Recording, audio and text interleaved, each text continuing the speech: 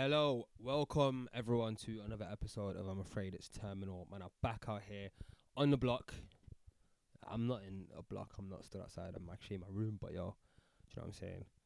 It's a figure of speech to say that man's out here, which is very interesting, isn't it? Because I was listening to this thing about language, yeah, and what is the definition of a word really? Like what does a word actually mean? So there's two ways to look at it. You can look at it as like an object, a thing. Like a word is like something that describes a thing, right? Now you can either look at it like that, or you can look at a word as a tool. So meaning, if you use it in different contexts, the same word can obviously mean different things. So yeah, the fact that I'm saying man's out here, if you don't know anything about language and you just studied it, if someone came from space and came down and heard that, they'd be like, "Yo, shit, that means I'm outside." But the way that language transforms and the way that things can end up meaning completely different things, sometimes they even mean like the complete opposite to what they meant in the beginning. That shit is crazy. But yeah, I don't even know why I got into all of that. Just because I said man's out here. But what I really wanted to discuss today was, first and foremost, right? There was this tweet which really, like, I don't know. It kind of made me feel a bit weird, didn't it? Because someone said like, "Yo, if you are a Muslim and you think that you shouldn't say Merry Christmas to people, you're an extremist. You're an extremist." Okay. Now that is probably one of the dumbest things I have ever heard. And I don't like to call things dumb, but that's just stupid. And I'll tell you why it is, right? If you want to do whatever you want to do, it's cool, innit? Like you do, fam. It's not cool, but at the end of the day, it's you that's doing it, right? But if you look at the principles behind things, if you go back to first principles, if you go back to how our religion, for example, how Islam is different to Christianity, the fundamental difference is we do not believe that Jesus is the Son of God. In fact, it is the biggest red flag in our religion. Like, shirk, which is like associating partners with Allah, is like it's not like drinking alcohol. It's not like these other things. It's the big one. Do you get what I'm saying to you? That's the one thing that you shouldn't really do. Okay, so now you are going to people and you are congratulating that. Can you not see how that doesn't make any sense? Like how that doesn't make, and to call someone an extremist for saying that, you're just moving mad. You're like, no, you've got no one to tell you you're actually moving mad. Someone needs to sit you down and just have a good word with you. Do you know what I'm saying to you? I mean, the thing is now, there's people that do all sorts of things in it, but the thing that I think is happening a lot more nowadays is people are trying to modernize the religion in a way that they think the religion needs modernizing and it needs 21st century standards. But there's nothing to say that that's true at all. There is nothing. There's no, our deen is complete. It was complete from day one. When it was completed and when it was finished, from that day on, we didn't need any more adding to it. We didn't need anything else. There is no such thing as making a 21st century or a modern equivalent from that. So, for all you people that say that, you're all moving mad. Do you get me? And while we're on the topic of moving mad as well, there is a certain person who's moving mad at the moment too. It's a lady by the name of Black China, right? And she's launched a skin lightening cream in, I think it's in Nigeria. It's called White Nicious, right? Which means like it's basically a skin bleaching cream that makes people's skin visibly whiter, and she's endorsed it, put it on her page and shit like that. Now, first of all, I don't really, I've never ever held Black China as someone. First, her name is Black China. Do you get me? Like from the very beginning, that's a write off already. You're a grown ass woman and you're calling yourself Black China, but it's cool. We continue anyway. From the very beginning, I've never really held her as like, okay, this is the moral standard that I'm trying to follow out here. It's never ever been that. But I mean, the fact that someone, it's very damaging, because the fact that she probably does have a lot of people, maybe not me, but there is a lot of people that look up to her.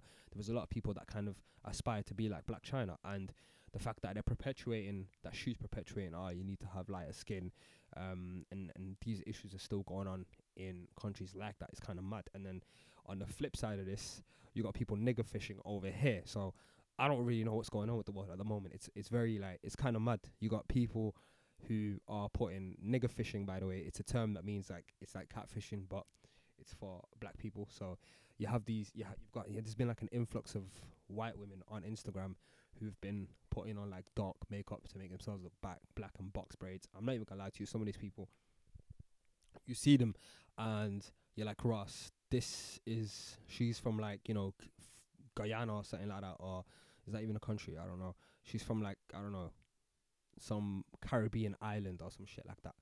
And you look carefully and you realize that the shit is all makeup. It's all like, it's not even makeup, it's literally face paint. It's blackface at this point. But it's in an effort to look bad. There was one that was a whole couple. There was a guy doing it as well. My man had the David Beckham 2002 braids. It's mad. We're gonna have to start making people like, making them give practical lessons in seasoning to distinguish race. Like, are you really black? Season this chicken. Let's see how well you do it. That's just salt, motherfucker. You're not black. Get away. Oh shit. But yeah, stay away from Black China, guys. And oh yeah, the product's name as well, White Nicious. What kind of a name is White Nicious? That's such a shit name. What is that even supposed to mean? Fam, you can tell I'm annoyed, innit? Well, this stuff is just it's very very it's a lot of rubbish in it. But yeah, we need to be, I don't know, we need to be ignoring this kind of stuff. We need to be I think if we stop giving attention to people after I've spent flipping 2 minutes talking about this, but I think if we stop giving attention to people who do daft things, then we'll have less people doing daft things as like a domino effect. Because I was watching this thing, and this guy was talking about how school shooters, people, not just school shooters, but like anyone who's like a serial killer, or people like Jack the Ripper or some shit. We've got this mythology behind serial killers and people doing mad shit. The Unabomber, when there's a serial killer on the loose, that's the most exciting time for the news. They love that shit because the ratings go through the roof. Everyone, especially if there's one in the area, everyone is like, yo, we're gonna follow the flipping pillowcase killer. They make names for that shit. Do apologize. We'll call him the pillowcase killer. We'll make a name for him. We'll make a whole backstory for him. We'll develop this whole identity. Our witnesses say that he loves gaming and he's just a typical white man like you and me. Oh my God, who can believe it? Shit like that. And people see that. Other people who are potential serial killers see that, and they realize that there's this, you become a celebrity. You become something bigger. Your name is immortalized essentially if you go around killing people, and the better you do it and the more smart you do it, the smarter the way that is that you do it, the more people will know who you are. So a lot of psychologists actually recommend that we completely ignore this kind of stuff. You don't, more than what's kind of obligated. Oh, there's some shit going on at the moment. You don't talk about him. You don't even give him a name. You don't even mention his name on the news. You certainly don't put their pictures up. You don't make a flipping backstory behind it. But here's the catch-22.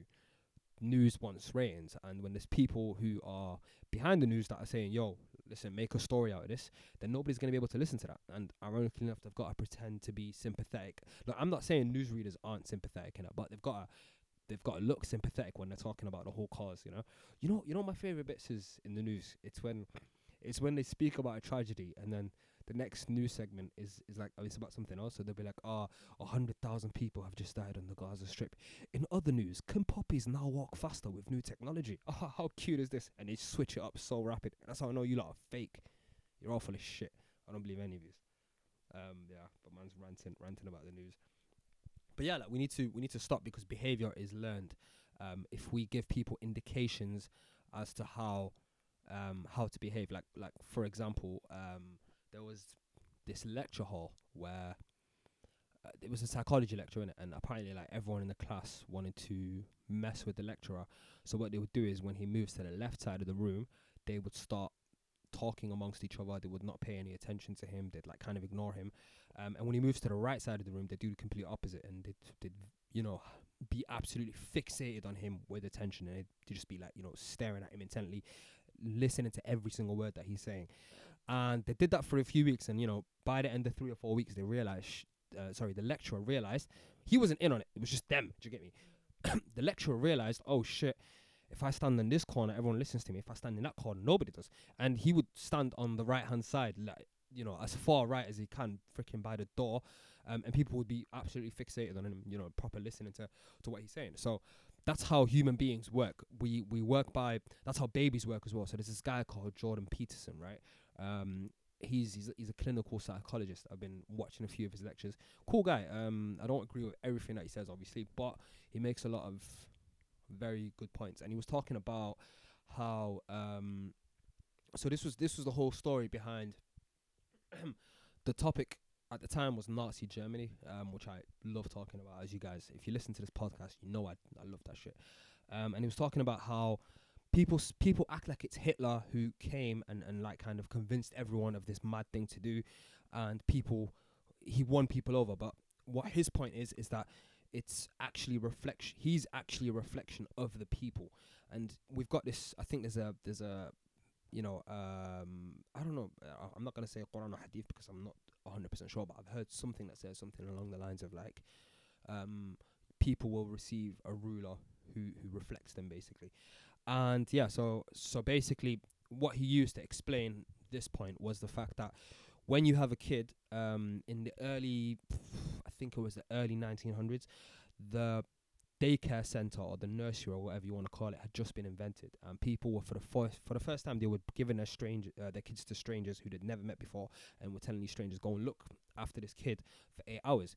And as you can imagine, people to this day, even, they still get paranoid. People were starting to get paranoid. Some woman would be like, oh shit, what happens to my kid while he's gone? I don't know. So they sit this child down. He's 3 years old or 4 years old. They sit this child down and they say, has anyone touched you? And the kid will be like, yeah, of course. Like, because, you touch, people. You pick them up. You pick kids up. You move them around, whatever. And the kid will be like, yeah, all right, no, but has anyone, like, done this and that to you? And the kid at this point in time is learning how to behave with people. So just like the lecturer before was kind of like looking at the crowd for indication as to, oh, am I saying things that are interested? Are you still with me? And he realized, oh, if I stand here, people will listen to me more. The kid's like, oh, okay, so if I say yes, she becomes more interested and more animated all of a sudden. Yes, I was touched. Oh shit. Okay, tell me more. So yeah, this would happen, and the one particular paranoid mother would do this, and she'd do this for a few days in a row, and eventually the kid will go to sleep. And I remember the nightmares I was having as a child. Yeah, especially when things are unknown.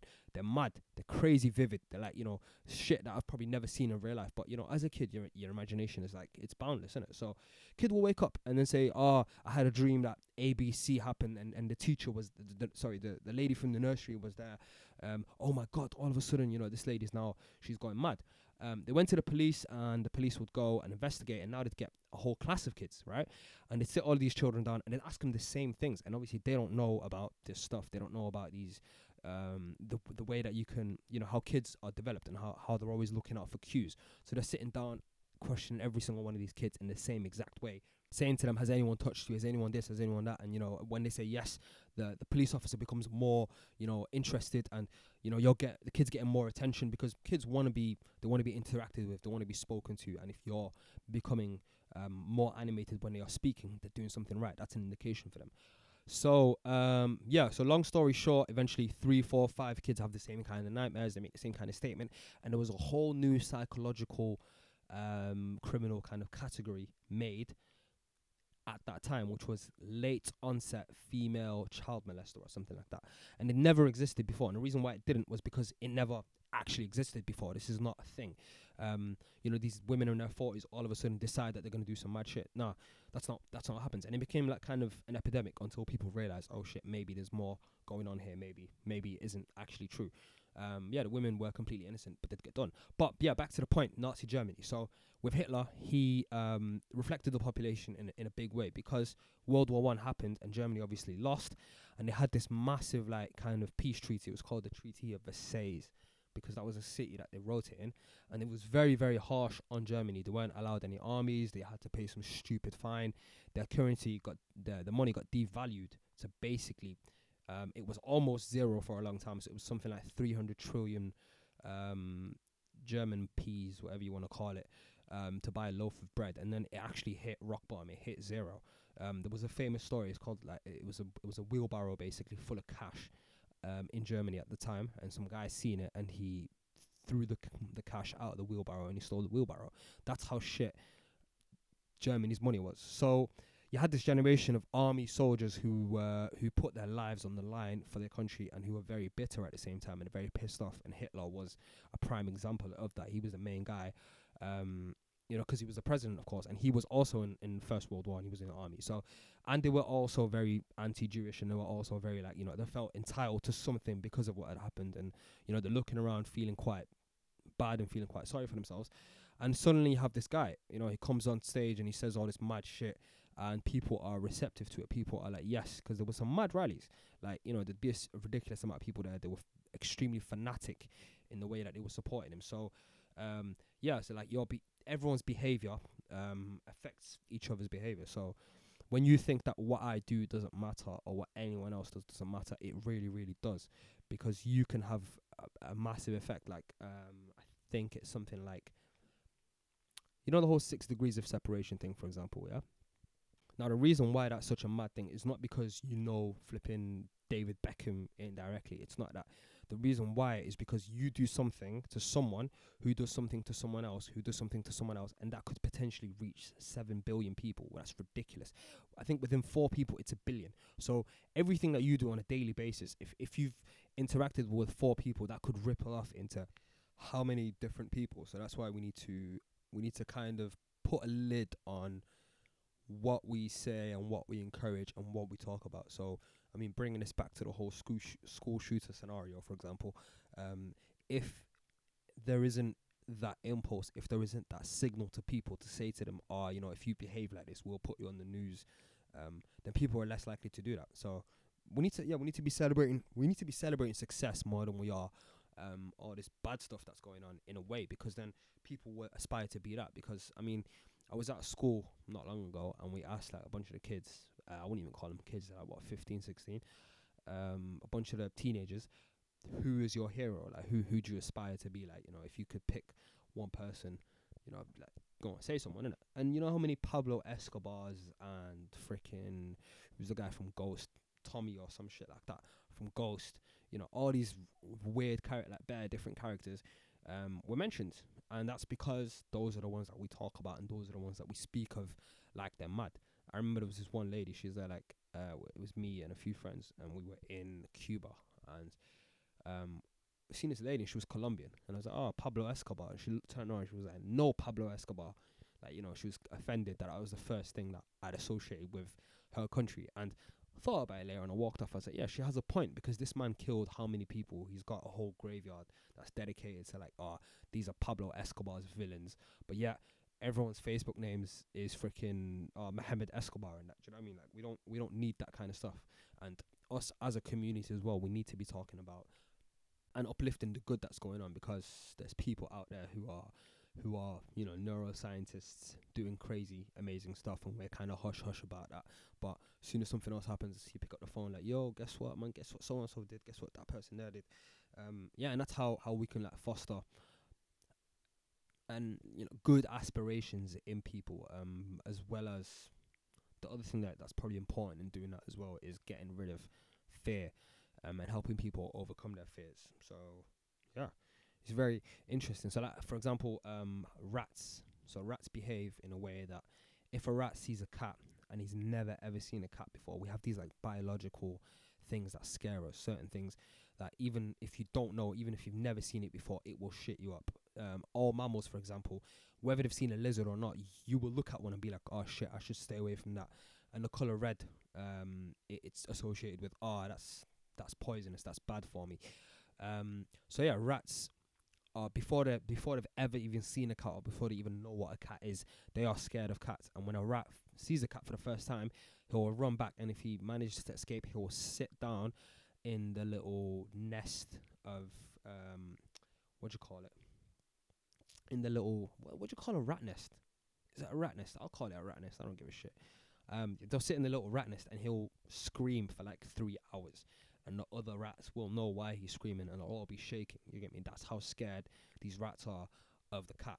But then as soon as that's over, what happens? The most dominant of the rats, the one who's the leader of the pack, will go out and he'll explore the space that the cat was in. So, you know, he'll ask that other rat, where was this nigga? I'll be like, he's over there. And he'll go and very cautiously kind of like scope out the place and see what's going on and have a look at it. And they'd cover one bit of it and go back and then cover another bit, and then another rat would do the same thing. And then eventually they'd kind of like, you know, find out what's going on in the area and have a good idea of what's going on. And the reason why is because it helps them to overcome the fear. You go and relive it. So a lot of people, a lot of psychologists as well, I think, you know, they recommend that if your child is crying because they're in the middle of a nightmare, it's no use saying to them it's fake, it's fake. The reason why that's happening is because your brain wants to kind of it wants to simulate problems and simulate ways. It's the same with this rat situation. It wants to show you something that's scary, and it wants you to know how to solve it. And if you can't solve it, it will just keep repeating the problem to you over and over and over again until you solve it. So if there's if a 4-year-old has a dream that a dragon has attacked me, for example, and it's waking up crying and shit, you should say to them, close your eyes. Okay, the dragon's back. What do you do? I grab a sword and I chop his head off. Okay, cool. Problem solved. Boom, sorted.